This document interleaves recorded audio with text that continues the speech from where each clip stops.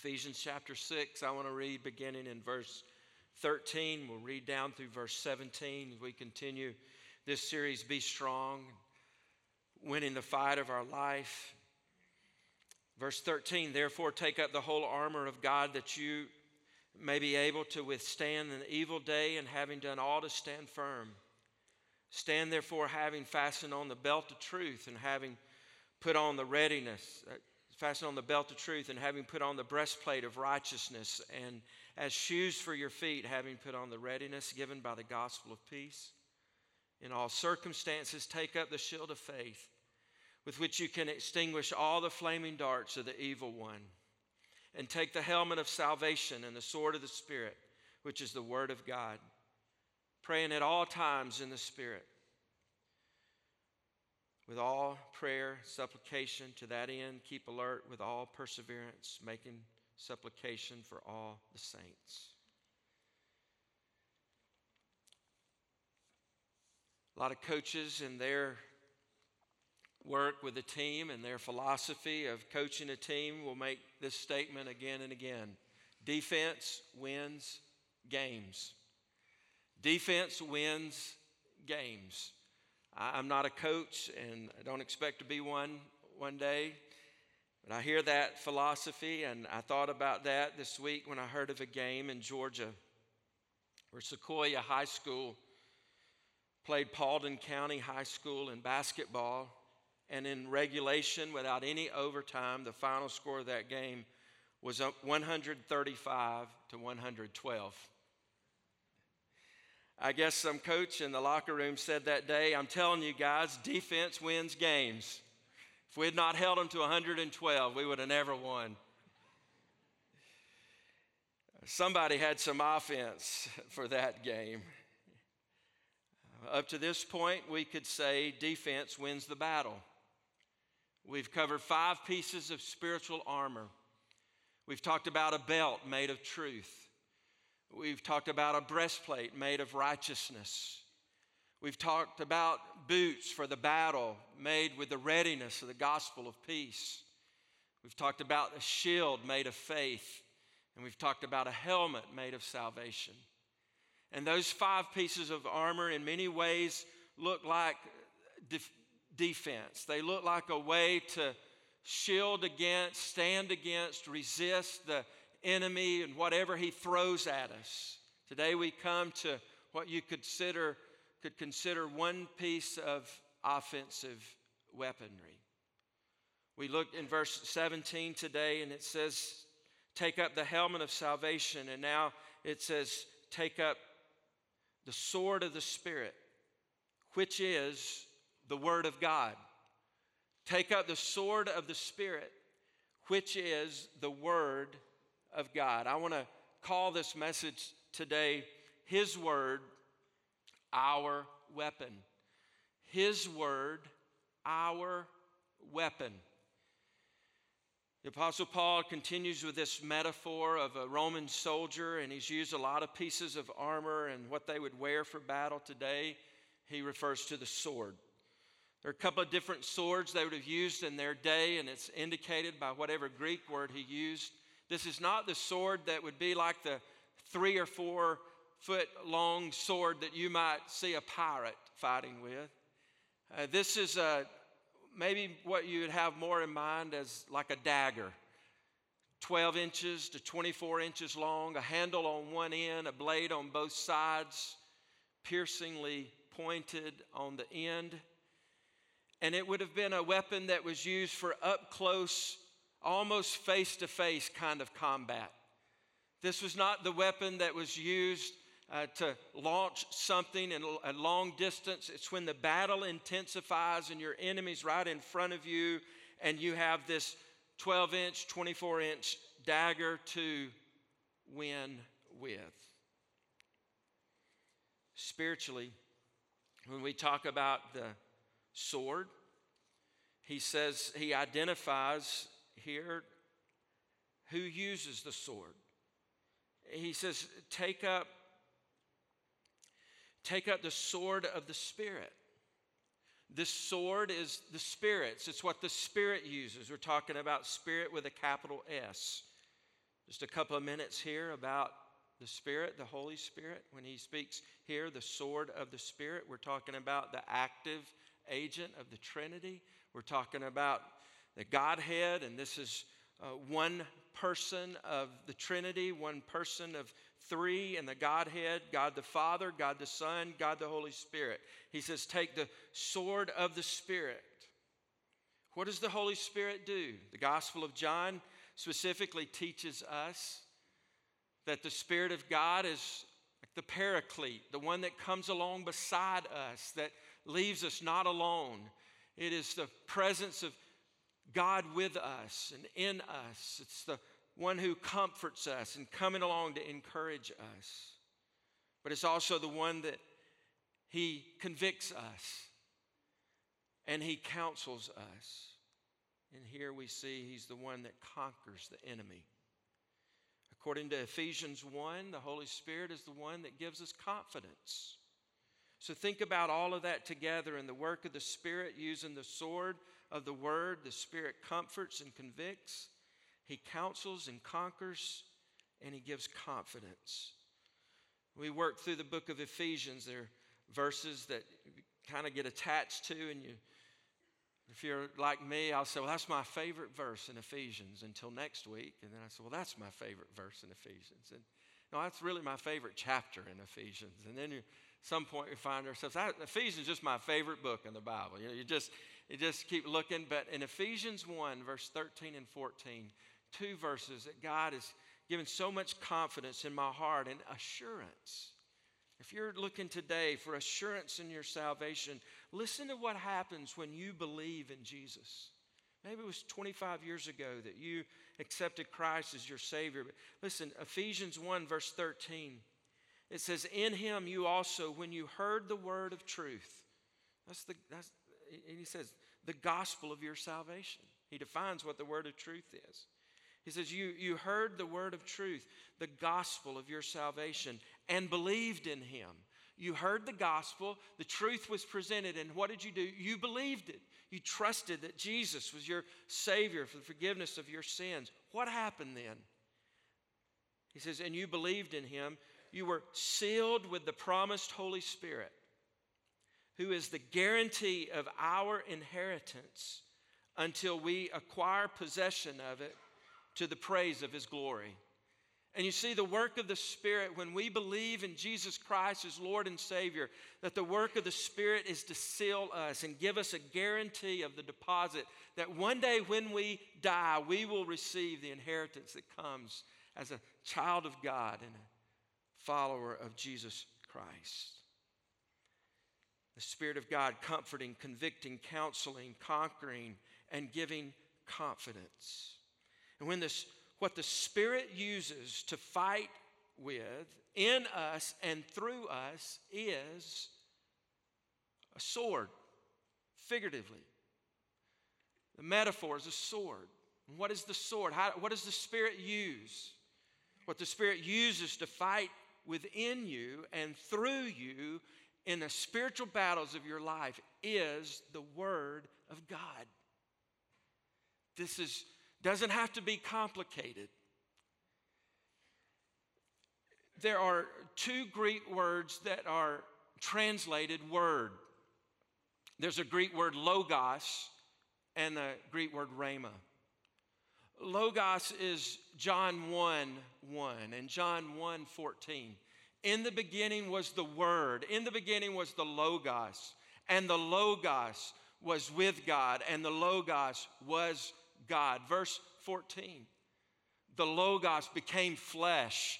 The Word became flesh. Logos is really, it's this this heightened word, big word that describes Jesus as the Word. It describes, here's the Word of God. It's big. It covers it all. It's the whole counsel. Rhema is, in a way, portions of that, you might say. Phrases of that. Statements of that. And when he speaks here in Ephesians chapter 6, and he says the sword of the Spirit is the Word of God, it's the sword of the Spirit is the rhema of God. a verse, a phrase that might say, I can do all things through Christ who strengthens me. That's a portion of the Logos. It's a rhema. It's a piece of the word. It's a statement. And he says, here's what you have to fight with. You have what God has said, this truth that God has spoken, to be weapons against the enemy.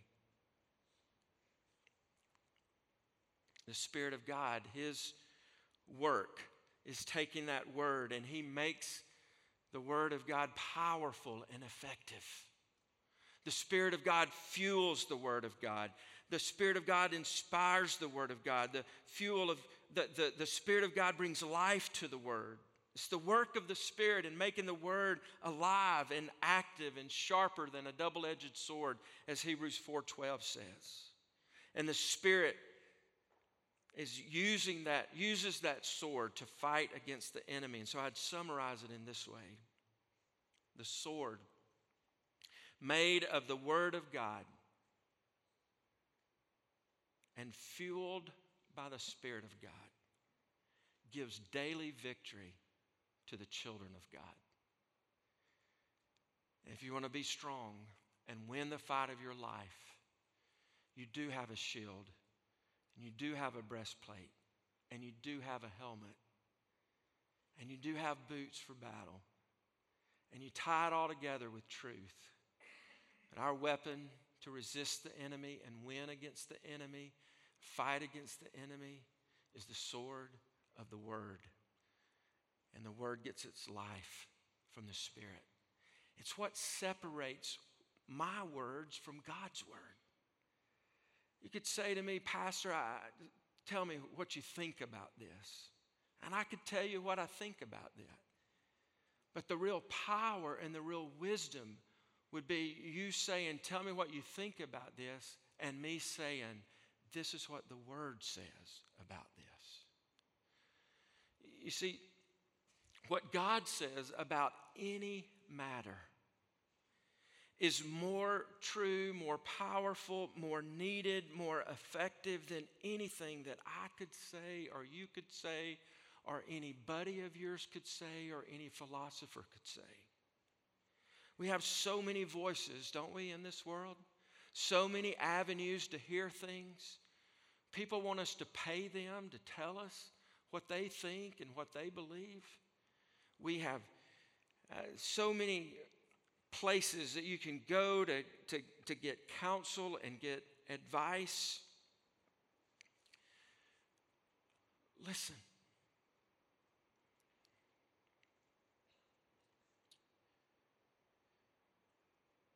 There are 5 words that are the most important about any decision you're facing, any temptation you're confronting, any direction you're trying to discern.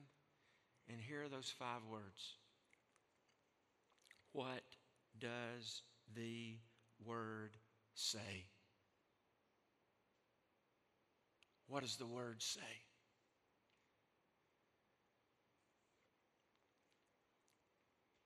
When we're standing against the enemy, we're trying to walk the walk in a manner worthy of our calling. We're trying to stand against the enemy. Our warfare is not a rope-a-dope strategy. Now, there's only a certain generation in here that even knows what rope-a-dope is. You'll have to Google it if you're under 40. Later, all right, not now.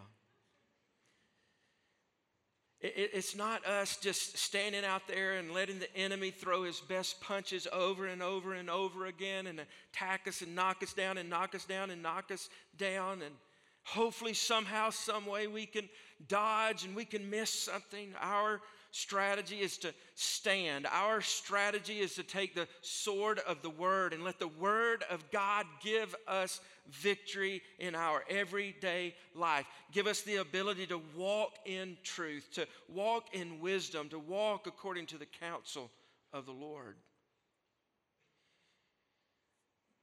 We, from time to time, will use a phrase when we're talking to people. We may be in some kind of debate, some kind of conversation, and it gets down to it where you're trying to make a decision about a matter, and finally somebody will say, maybe you say, well, it's like my daddy always said. Or it's like my mama always said. It's like my third grade teacher always said. What are we saying? At that point, in a moment of decision, what we've done is we've attached some kind of weight and wisdom to something that somebody said that we value. And we've decided that what they said about a matter was worth repeating, and it would bring a decision for the matter. And those things are good. Somebody on the way out this morning told me something that their mama said. She said, my mama always said, when we left the house, God's not the only one working out there. Oh, that's a good word. Here's the most important word. The most important word is not what my daddy said, not what my mama said, but what the Word of God said.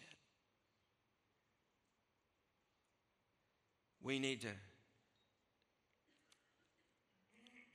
fight our battles first with the power of the Word. Now, the great example of this is Jesus himself. And some of you are way ahead of me. You could preach this message. You know where we're going. Let's go to Matthew chapter 4. In Matthew chapter 4, we have the story where Jesus has not begun his public ministry yet. In Matthew 4, he goes into the wilderness, led by the Spirit. He's baptized, and then he goes into the wilderness, and for 40 days and 40 nights, he goes without food. Look at it. Matthew 4, verse 2, it says, and after fasting 40 days and 40 nights, he was hungry. Yep, I think so. It's just the word. It's just plain spoken. 40 days, 40 nights. What's the result of that? Physically hungry. And the enemy comes, the tempter comes. And where does the tempter seek to work? Where he's weak, where he might be prone to give in. And it says, and the tempter came and said to him, if you are the Son of God, command these stones to become loaves of bread. But he answered, it is written, man shall not live by bread alone, but by every word that comes from the mouth of God. Jesus answered, it is written, and he lifts a verse of God's word out of Deuteronomy, and he speaks this word to the tempter. Now, Jesus wasn't against food. He wasn't against eating. He wasn't against doing miracles that involved food. There would be a later time where he would break bread and he would break fish and he would feed 5,000 plus. But in this moment of temptation, he realized that what the enemy was doing was coming and trying to trip him up and get him to follow his lead and work a miracle that would demonstrate that all he needed was just to feed his flesh. He says, it's written, man shall not live by bread alone, but on every word that comes from the mouth of God. And then the devil took him to the holy city and set him on a pinnacle of the temple and said to him, if you are the Son of God, throw yourself down, for it is written. Here the enemy, Satan, he's given the orders. He's given the charge. And he quotes from Psalm 91. He actually lifts a verse of Scripture out of Psalm 91. He says, he will command his angels concerning you, and on their hands they will bear you up, lest you strike your foot against a stone. And in a discerning way, Jesus says to him, again it is written, you shall not put the Lord your God to the test. Again, verse 8, the devil took him to a very high mountain and showed him all the kingdoms of the world and their glory.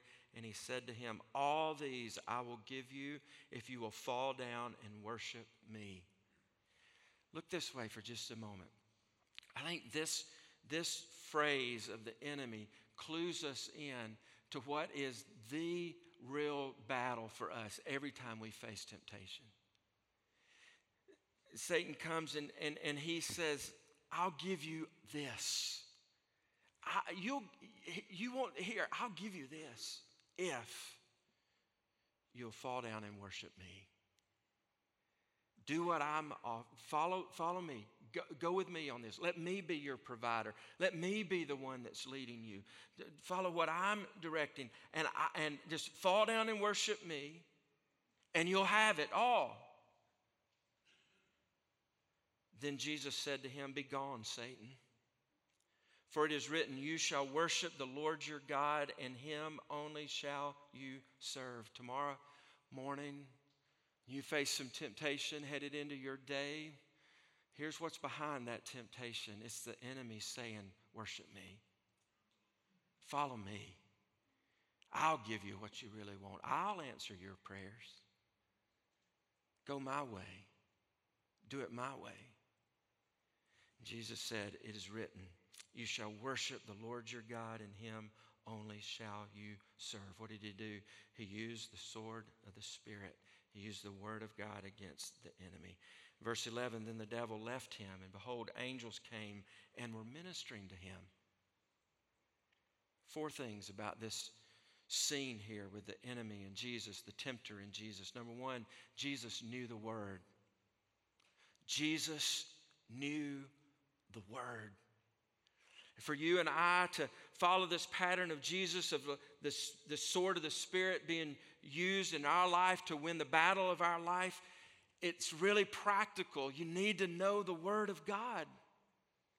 Sometimes we can make Christianity so complicated. And we look for all the angles and the newest thought and the latest spiritual fad, and it really just comes back to the basics of believers gathering together, encouraging one another, learning the Word, knowing the Word, spending time with Him, walking in obedience to what His Word says, and fixing our eyes on Jesus till He comes back. We need to know the Word. Secondly, Jesus used the word accurately. Satan raises up this word from Psalm 91, and Jesus comes back knowing the whole counsel of God's word, and he speaks to him. And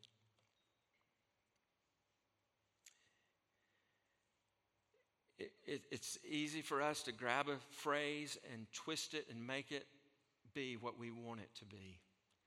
Part of knowing the Word of God is knowing the whole counsel of God. And seeing what is God up to? What is God's goal? What is God doing as He reveals in His Word? Use the Word accurately. Number 3, Jesus drove the enemy away with the Word. How do you break the cycle of temptation in your life? How do you break the stronghold in your life that Satan has right now? It will be feeding your soul on the Word. What blood is to the physical body, the Word is to our soul. It's our life. It's our victory. It's our weapon. Jesus drove the enemy away with the Word. Then the devil left him. And then number 4, Jesus won. W-O-N. Jesus won with the Word. We usually stop at verse 11 here, but go down to verse 12. And the story goes on a little bit. The enemy has left. The tempter has left. Verse 12, now when he heard that John had been arrested, referring to John the Baptist, he withdrew into Galilee, and leaving Nazareth, he went and lived in Capernaum by the sea in the territory of Zebulun and Naphtali, so that what was spoken by the prophet Isaiah might be fulfilled. How did Jesus win? Prophecies about him were fulfilled. Think about this. We leave this scene where the enemy is saying, do this, feed yourself, turn the stone into bread. Do this, bow down and worship me. Do this, you can have all of this. And the temptation is there, and Jesus gives the word back, and the enemy flees. And what's the next thing that happens? Prophecies about Jesus were fulfilled. The enemy's attack in your life is an attempt to knock you off of God's purposes and plans for your life. And as he tempts you, wanting so much to lead you in a way different than what God wants your life to be. And knowing the word and using the word and driving the enemy away from the word puts you in a position to win through the word for God's plans and God's purposes for your life to be accomplished. I'm going to give you this summary statement here. If you hide the word in days of peace, you will be amazed at how the Spirit will find it in moments of battle.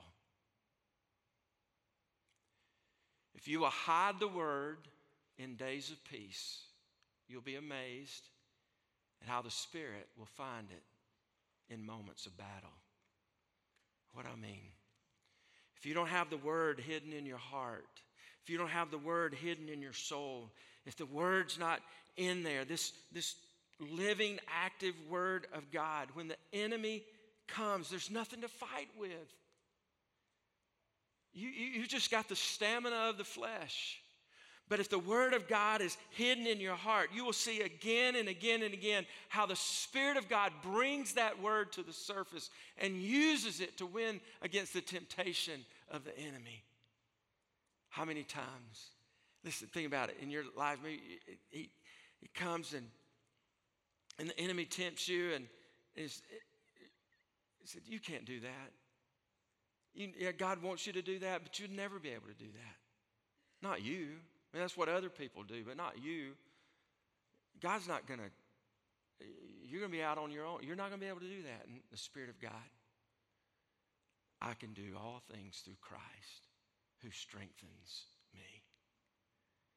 Oh, you're in a hard place. You'll never be provided for. You've gone with God, you go with me. Just hedge a little bit here, do it my way. What that word hidden in your heart, what will the Spirit of God do? My God shall supply all my needs according to his riches in glory. Throw in the towel, give up, turn your back on Jesus. Life's too hard. Look where it's gotten you. My God shall work all things together for good to those who love him and are called according to his purpose. Listen, you may not know the address. I have the hardest time with the addresses of verses. And listen, they're not what's inspired. You know that, don't you? I mean, the chapters and verses were put in long after this word was spoken.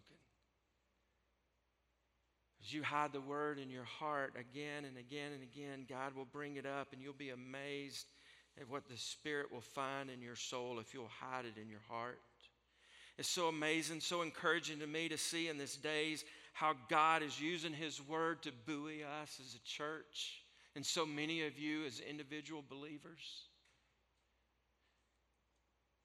You think about where we are as a church right now. Back in December, really, God had put on my heart for us to memorize Scripture together, inspired by a message that we heard from Sam Landreth back in September when he challenged us about the Word of God and memorizing it. And so December, I was like, Lord, let's find 52 verses. And I started trying to make my own list, and then I started looking at other lists, and I came across this book by Al Jackson called The Joshua Mandate, and so the list was right there, 52 verses.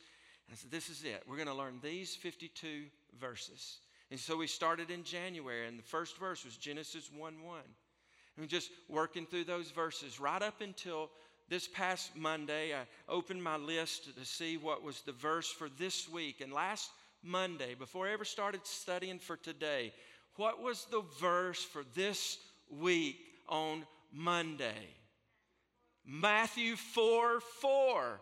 Jesus answered, it is written, man shall not live by bread alone, but on every word that proceeds from the mouth of God. You know what that was? It was like a big old hug from God just coming down saying, I know right where you are. I know right what you need. And as a church, don't you give up on this. The Word of God is the sword of the Spirit, and it's there where you will win. Listen, He knows where we are, and the Word is living and active and sharp. It's our sword. Adrian Rogers says there are three kinds of people in this world. Number one, those who are afraid. Number two, those who don't know enough to be afraid. And number three, those who know their Bible. We have the Word of God. And for every temptation and every lie and every besetting sin, there is a sword to defeat it.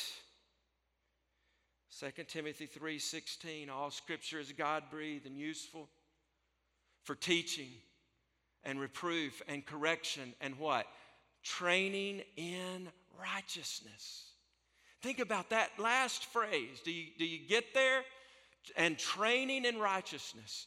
Training, the Word of God is useful in training in righteousness. The Word of God is useful to train us how to do rightness. What's training for? Training is something you do ahead of time before the main event. And you train and you train and you train and you train for that marathon, and then you run the marathon.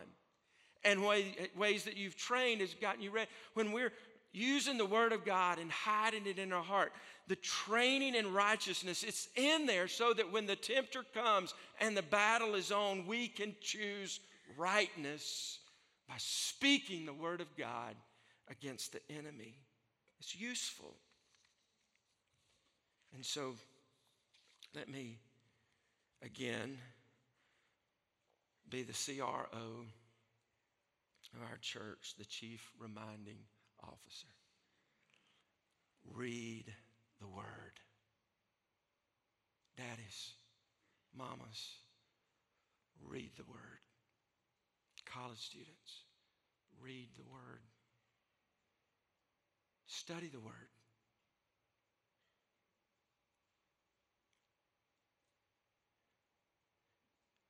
Get an A in chemistry. Get an A+ in God's Word. Be like me. Failed chemistry.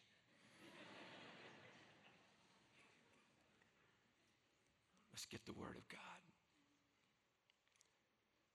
Read it. Study it. Memorize it. Meditate on it. Joshua 1:8, do not let this book of the law depart from your mouth. Meditate on it day and night, that you may be careful to do everything written in it. Then you will prosper and be successful. If your intake of God's Word is on the decline, it is fertile soil for Satan to increase his activity in your life. We want the enemy running away from us, not coming after us. We send him on his way with the Word of God. Now, I kind of got basketball on the brain right now, okay? I just finished last night watching my son Wilson play 30 games of high school basketball in his senior year. And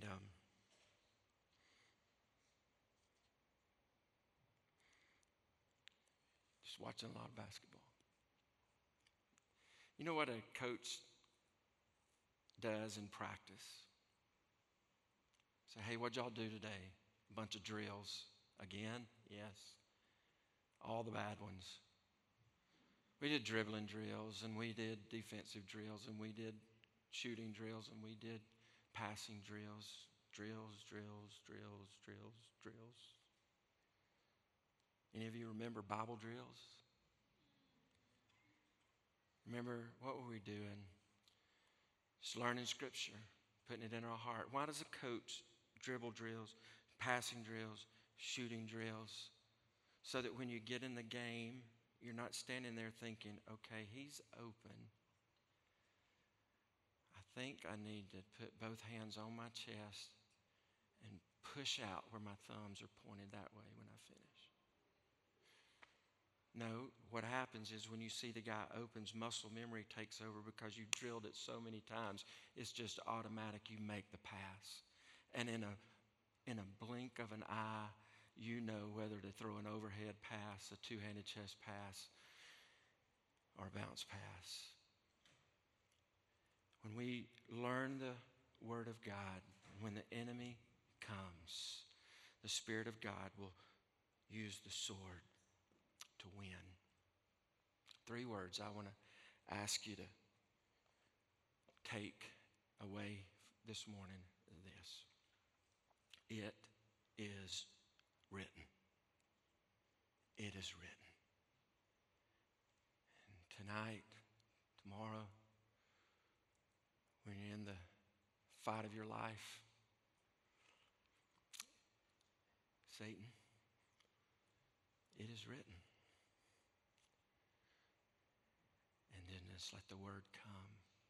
Read the word. Memorize the word. Hide the word in your heart that you might not sin against him. Father, would you help us today to win the battle of our life. We love you. Thank you for the sword. We pray you'd use it. In your name we pray. Amen.